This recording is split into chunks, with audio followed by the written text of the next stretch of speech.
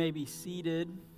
And if you have your Bibles, turn with me to the book of Revelation, the last book of the Bible, the book of Revelation, chapter 12. If you are new to the Bible, maybe just checking us out and wanting to hear a little bit more about Jesus, we've printed the text for you on page 9 of your worship guide. We're working our way through the book of Revelation. And if you are visiting with us or have been visiting with us and want either to contact us or leave your information so you can get on our email newsletter, in the back of your worship guides there's a form. Just fill that out and drop it in one of the offering plates over here, and we will put you on our email newsletter list. Most of our information goes out via email, and so you may be missing out on some things. Revelation chapter 12, starting with verse 1. This is God's word. And a great sign appeared in heaven, a woman clothed with the sun, with the moon under her feet, and on her head a crown of 12 stars. She was pregnant and was crying out in birth pains and the agony of giving birth. And another sign appeared in heaven. Behold, a great red dragon with 7 heads and 10 horns, and on his head 7 diadems. His tail swept down a third of the stars of heaven and cast them to the earth. And the dragon stood before the woman who was about to give birth, so that when she bore her child, he might devour it. She gave birth to a male child, one who is to rule all the nations with a rod of iron. But her child was caught up to God and to his throne. And the woman fled into the wilderness, where a place had been prepared by God, which she was to be nourished for 1,260 days. Now war arose in heaven, Michael and his angels fighting against the dragon. And the dragon and his angels fought back, but he was defeated. And there was no longer any place for them in heaven. And the great dragon was thrown down, that ancient serpent who is called the devil and Satan, the deceiver of the whole world, was thrown down to the earth, and his angels were thrown down with him. And I heard a loud voice in heaven saying, "Now the salvation and the power in the kingdom of our God and the authority of his Christ have come. For the accuser of our brothers has been thrown down, who accuses them day and night before God, and they have conquered him by the blood of the Lamb and by the word of their testimony. For they have not loved their lives even unto death. Therefore rejoice, O heavens, and you who dwell in them. But woe to you, O earth and sea, for the devil has come down to you in great wrath, because he knows that his time is short." And when the dragon saw that he had been thrown down to the earth, he pursued the woman who had given birth to the male child. But the woman was given the 2 wings of the great eagle, so that she might fly from the serpent into the wilderness, to the place where she is to be nourished for a time and times and half a time. The serpent poured water like a river out of his mouth after the woman, to sweep her away with a flood. But the earth came to help of the woman, and the earth opened its mouth and swallowed the river that the dragon had poured from his mouth. Then the dragon became furious with the woman and went off to make war on the rest of her offspring, on those who keep the commandments of God and hold to the testimony of Jesus. This is God's word. We should ask his blessing on it. Let's pray together. Lord, as we come to your word, it is with great hope and anticipation from when you speak with great power, and things change. Hearts either become hardened or new life begins to grow in the deadness that we've brought here today. So this is our ask. Because you never leave things unchanged when you speak, we pray that you would change us so that we might see Jesus more clearly as the one who is the answer to all our needs, the one who meets us where we are, the one who has given himself for our sins and now has all power and authority in heaven and earth. And so we pray this by your Spirit and in his name. Amen. I often think, as we've been going through the book of Revelation, that one of these Sundays I'm just going to encourage you to listen with your eyes closed, because so much of this is visual. And that is on purpose. John is giving us a sense that there is more going on in the world than we realize in any situation. And that's just part of what it means to be the created thing, that we generally don't have a full and complete view of any situation or even any person. If you've been married for a while, you've experienced this. Spouses who've known each other for decades will all of a sudden discover something new about their spouse, and they're like, I didn't really know that about them. Or how many times have you thought you really knew a situation? You had a clear grasp on the situation, then out of the blue comes a new piece of information that causes you to reinterpret everything that you once thought so clearly was the case.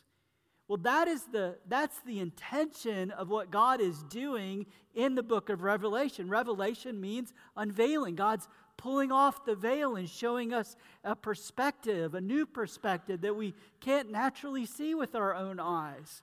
And it's to give the people of Jesus a new lens to interpret our experience in a new light. But many of you have been taught that the key to understanding the book of Revelation is to look at the text of this book forward to future events. But what I've been suggesting is that the key to understanding the book of Revelation is to not look forward from John's writing of this book, but to look backwards to reinterpret the history of the Bible. This is the last book of the Bible. John isn't giving us so much a commentary on current events as he is giving us a commentary on biblical history that reaches its climax in the person and work of Jesus. This is the last book of the Bible, and as such, it is rich in biblical allusions along the way.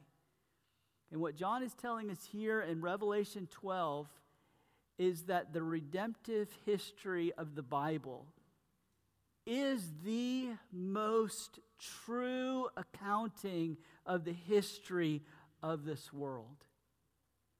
And that it comes to its climax in the person and work of Jesus. See, what John is doing in Revelation 12 is he's giving us a satellite view of redemptive history. John's pulling back. He's reached onto the screen and he's pinched and zoomed out so that we might see that the conflict that started in Genesis chapter 3 between God and Satan has come to its climax in Jesus. The serpent who deceived the first woman and the first man in an attempt to undermine God's rulers, in an attempt to destroy God's kingdom. That's the story we read in Genesis 3. But God, those are the great words on which the hope of the whole world is built. But God would not let the evil one destroy his kingdom. So he had promised all the way back in Genesis 3 that these two would continue to battle it out through history until the serpent is destroyed by the seed of the woman. And you see, this is what we often fail to see, that the history of the world, the history of ideas, the history of the rise and fall of nations, the history of history is built on this plot structure. The kingdom of God and the kingdom of the evil one in conflict with one another, but God.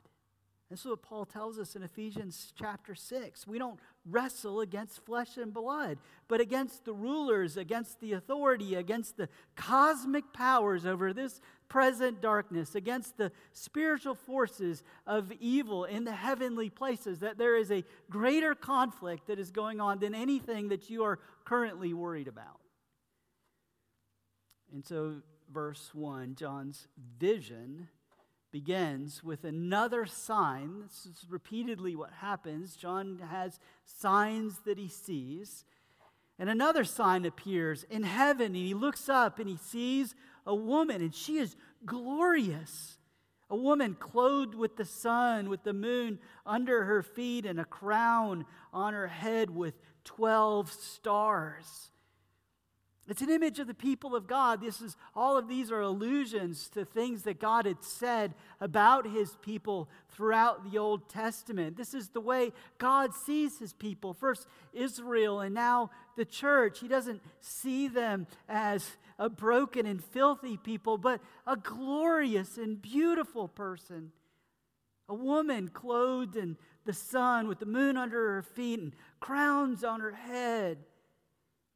And then verse 2, the people of God, clothed in all her glory, is giving birth.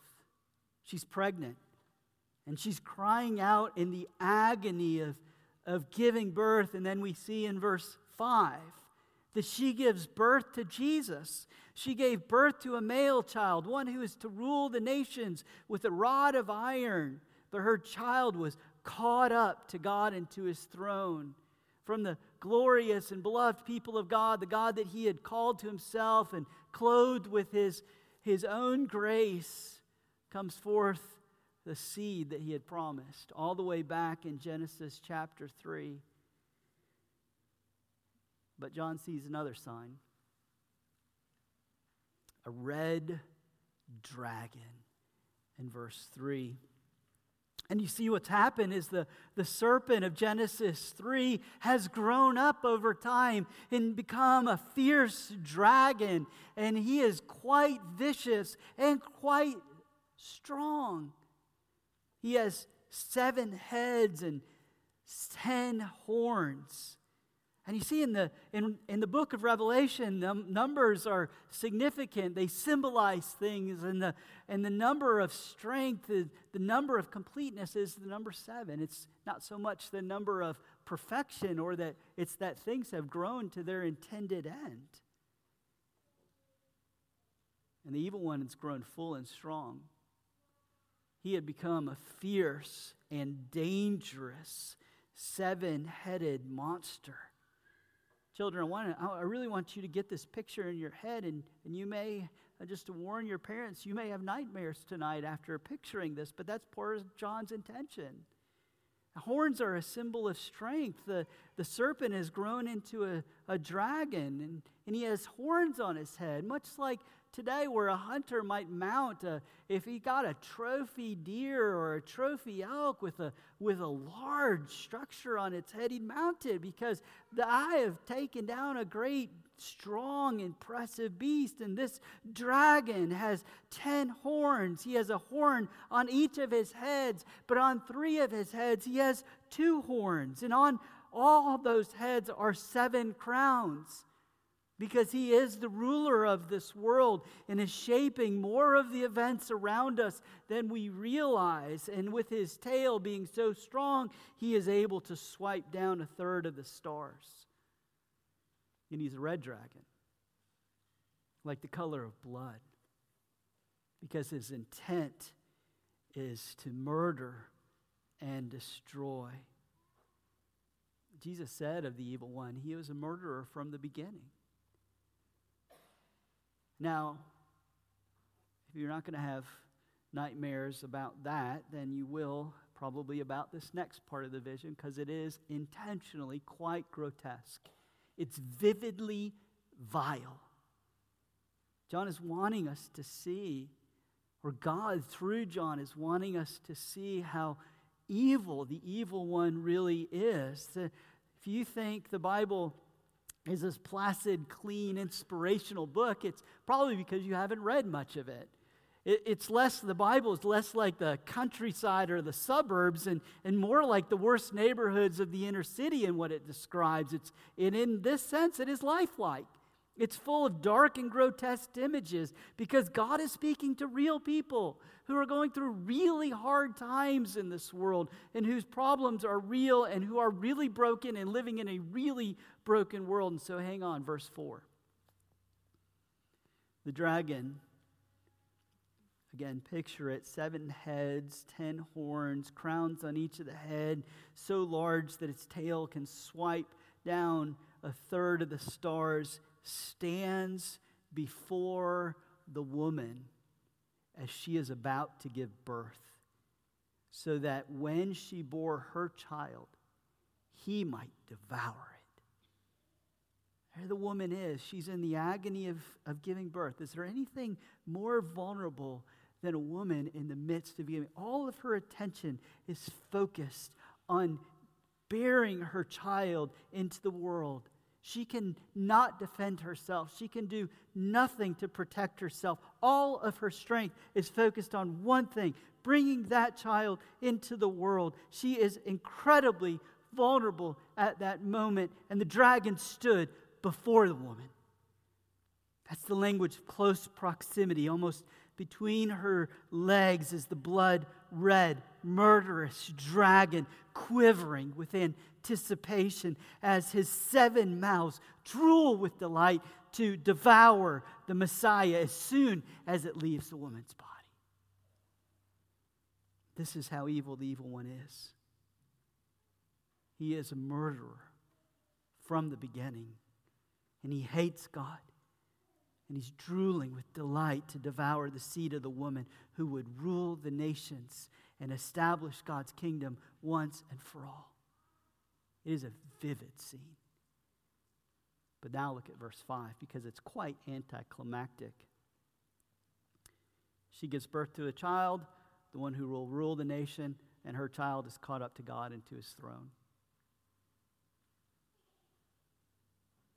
The dragon's no match. But God. The battle that had been brewing all of this time, that had been coming to its climax, when the dragon is ready to devour the seed of the woman and take once and for all his rule over the world with all of his evil intent, is left completely dissatisfied because the battle between the dragon and God is not even close to being a battle between equals, where God reigns and in his goodness defeats the evil one. Now, this is a satellite view. On the ground, this battle looked like this. Jesus was born into a family. He obeyed God.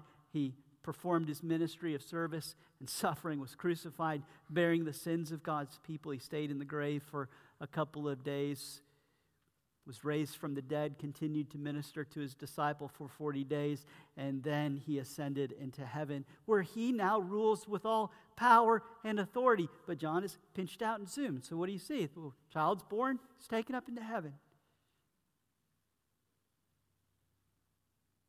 And in that blip is the hinge of all of history.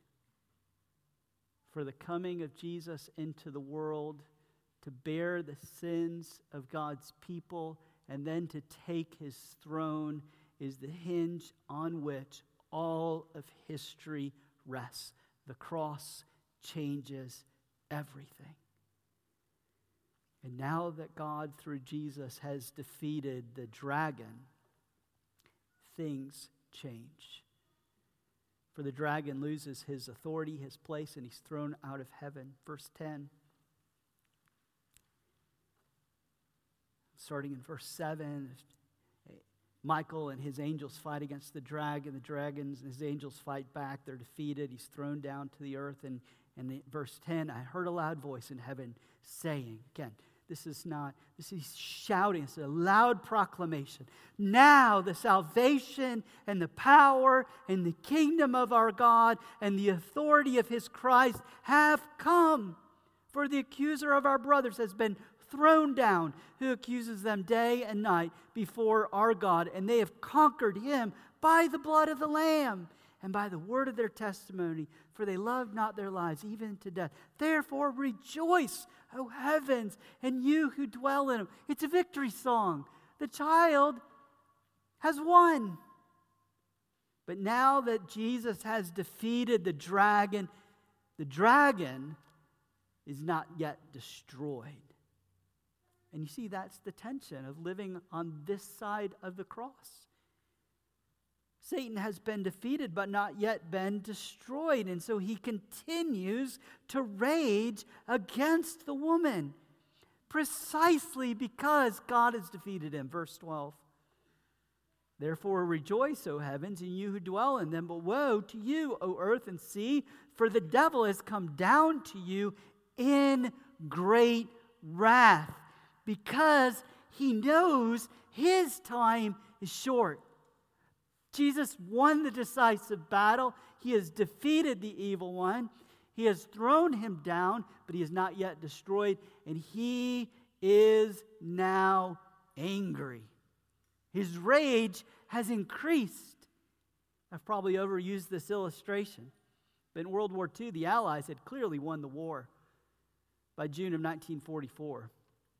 The Axis powers in North Africa and Italy had largely been defeated by the end of 1943, been dismantled. And so when the Allies took the beaches of Normandy in June 1944, the war was over. Everyone knew it. No one doubted it. But Hitler wouldn't give up. He was a defeated foe, but he had not yet been destroyed. And so that just made him angry. He would not go down. He would continue to fight. And he was going to take as many with him as he could. And that happens again in verse 17. He's thrown down. He now knows his time is short. He's going to fight to the end and take as many with him. And then after 17, after another one of God's deliverances, the dragon became furious with the woman and went off to make war on the rest of her offspring, on those who keep the commandments of God and hold to the testimony of Jesus. Every time God wins, he only gets angrier and sets out to further take to battle God's people. But God. See, when we left the woman in verse 6, after giving birth, she went into the wilderness to be nourished for 1,260 days. That number is going to come up a number of times in a number of different ways. It's roughly 3.5 years. 3.5 years was about the time of the ministry, the earthly ministry of Jesus. From the time of his baptism to the time of his ascension, that's roughly 3.5 years. Sometimes it's referred to in the book of Revelation as times, and a half a time, 3.5 years. Sometimes it's referred to as 42 months, 3.5 years. But it is always a time of travail and difficulty, of wilderness wandering. Because to be a follower of Jesus, to be the people of God, means that we follow the path of Jesus. First the cross, then the crown. The wilderness always comes before the promised land. And too much of our disappointment in life and with God is that we have our minds to think that we get to skip the wilderness. This is God's intention. Send his people out into the wilderness. But notice the way the wilderness is talked about. It is a place prepared by God. Verse 6.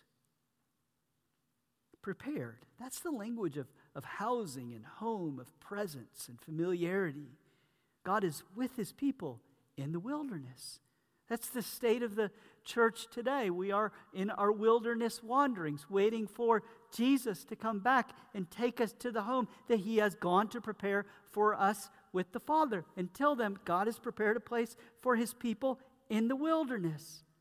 But the wilderness is often and is always the place where God is there to nourish and protect his people. Very seldom does anybody grow in times of ease.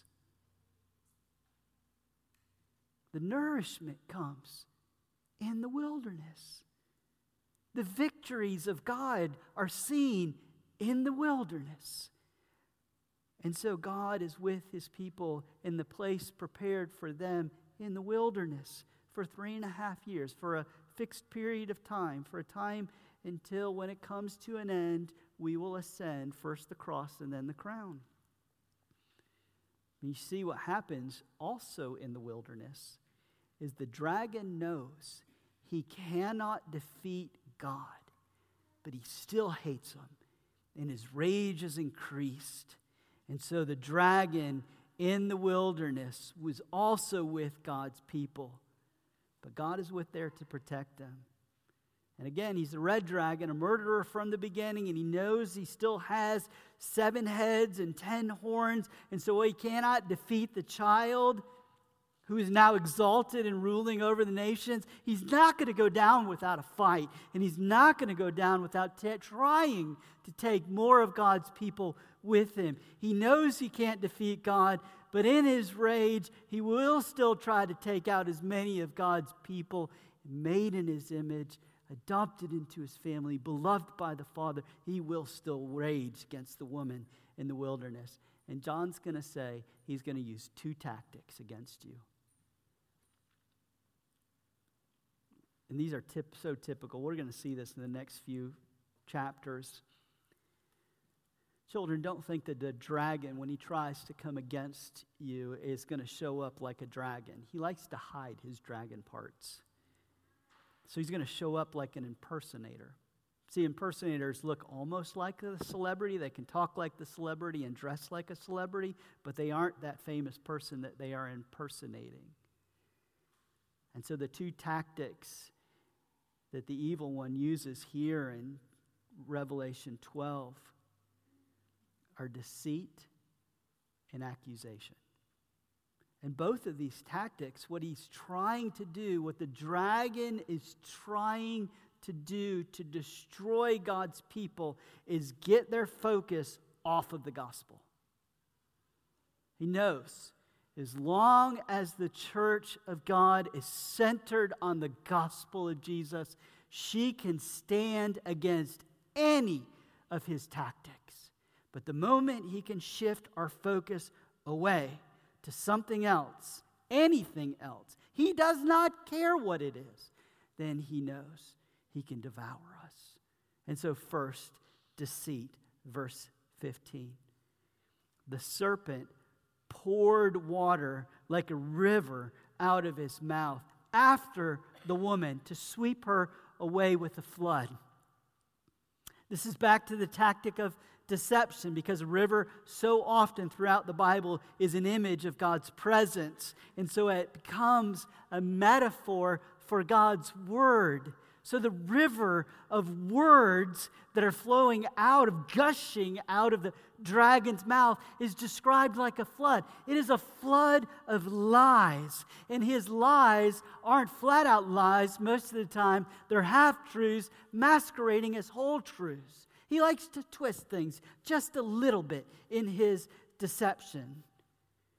And it is a flood. We don't fight a one-dimensional war. It is a flood of lies that are constantly coming after God's people to sweep us away. You can just as easily get swept away by conspiracy theories as you can by the politics of the left. You can just as easily get swept away by the lies of progressive Christianity as you can by fundamentalism. You can just as easily get swept away by denying gender as a fixed thing as you can get swept away by socially constructed gender stereotypes that the world places on, that God has not placed on his people. The flood of lies. The dragon deceives here and there with the flood, and if you think on your own you can determine what the lies are, you are, as the flood comes at you, you're like a fool who thinks he can drive a Toyota Yaris through the raging Mississippi River and get out on the other side. The dragon is, though, not equal in his lies with God, who is there in the wilderness to protect his people. Verse 16. Again, it's very anticlimactic. This is a vision of the dragon with a flood coming out, ready to take out God's people who are generally helpless and hopeless. And then verse 16, the earth came to the help of the woman and opened its mouth, swallowed up the river that the dragon had poured out from his mouth. Like that. There's no match. And you see, verse 11, that one of the ways that God's people conquer the dragon is by the word of their testimony. This isn't so much their testimony as we usually think about it. If you grew up in the church, you might be thinking, my testimony is my talk about my conversion experience, and most of you are saying, well, I don't have much of a testimony because it's not all that exciting. It's not all that radical. I was just going about life, and Jesus convinced me that I needed him, and then that was enough. That's sort of my testimony. That is a radical testimony of God's power. No one gets there on their own. But that's not what John means here. The word of his testimony is really meaning the work of evangelism, telling others about the saving grace of Jesus. We conquer, not just by believing the gospel, but by spreading the gospel into the world. For when people come to faith in Christ, Paul tells us that we're plundering Satan's kingdom. So we conquer him, the deception with the truth of the gospel. His second tactic is accusation. And again, in both of these tactics, he's just trying to get our focus off of the gospel.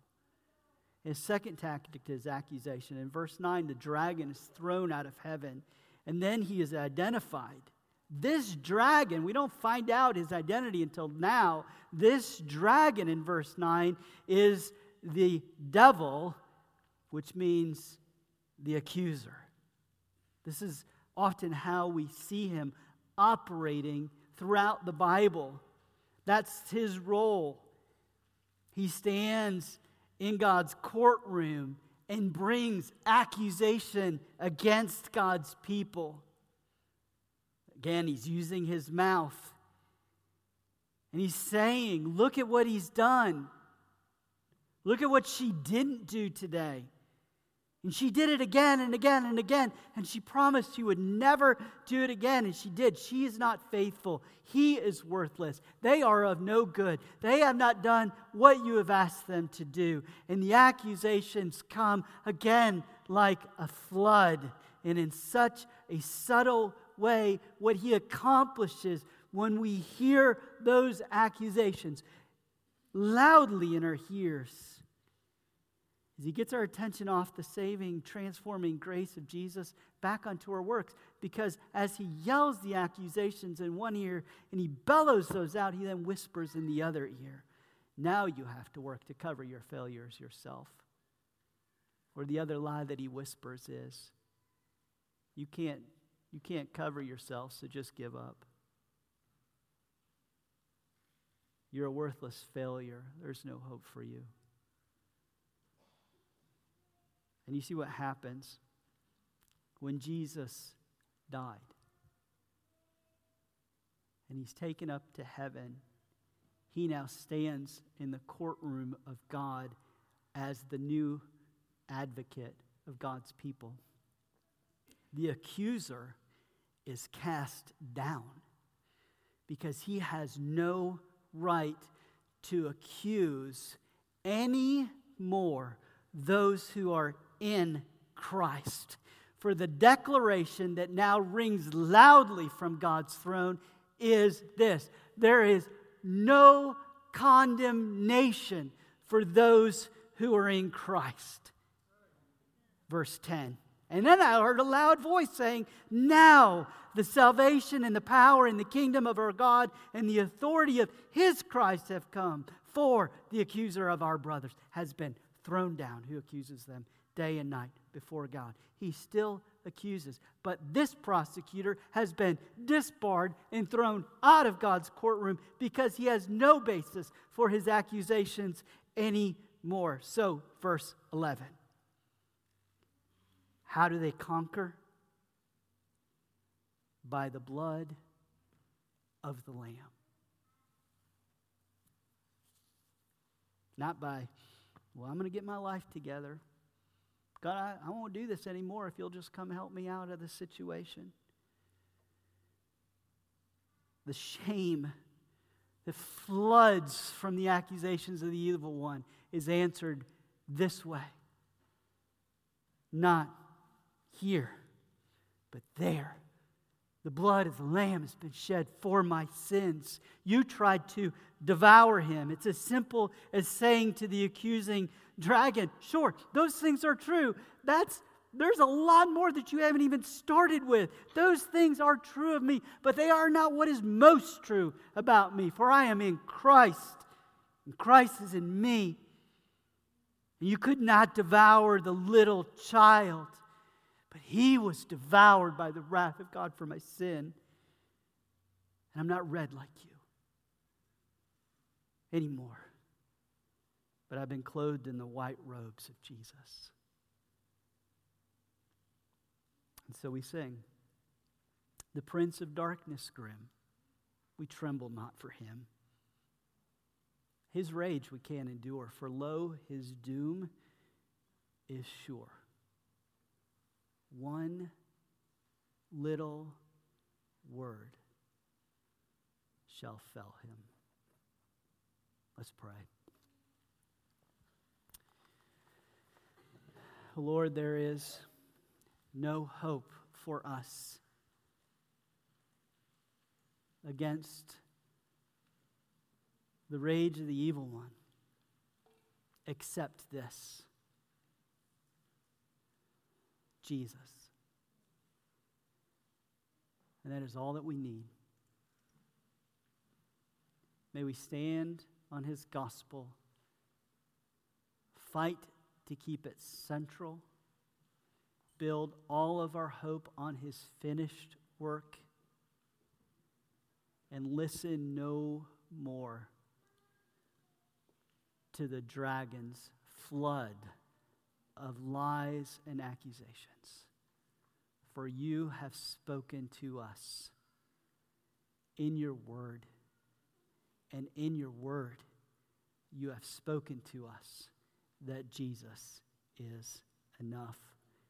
And so as we come to your table, remind us of this truth again as we feed on the Lamb slain for our sins. Take these ordinary elements of bread and wine and use them to the extraordinary end of causing us to be satisfied with Jesus. For in his name we pray. Amen.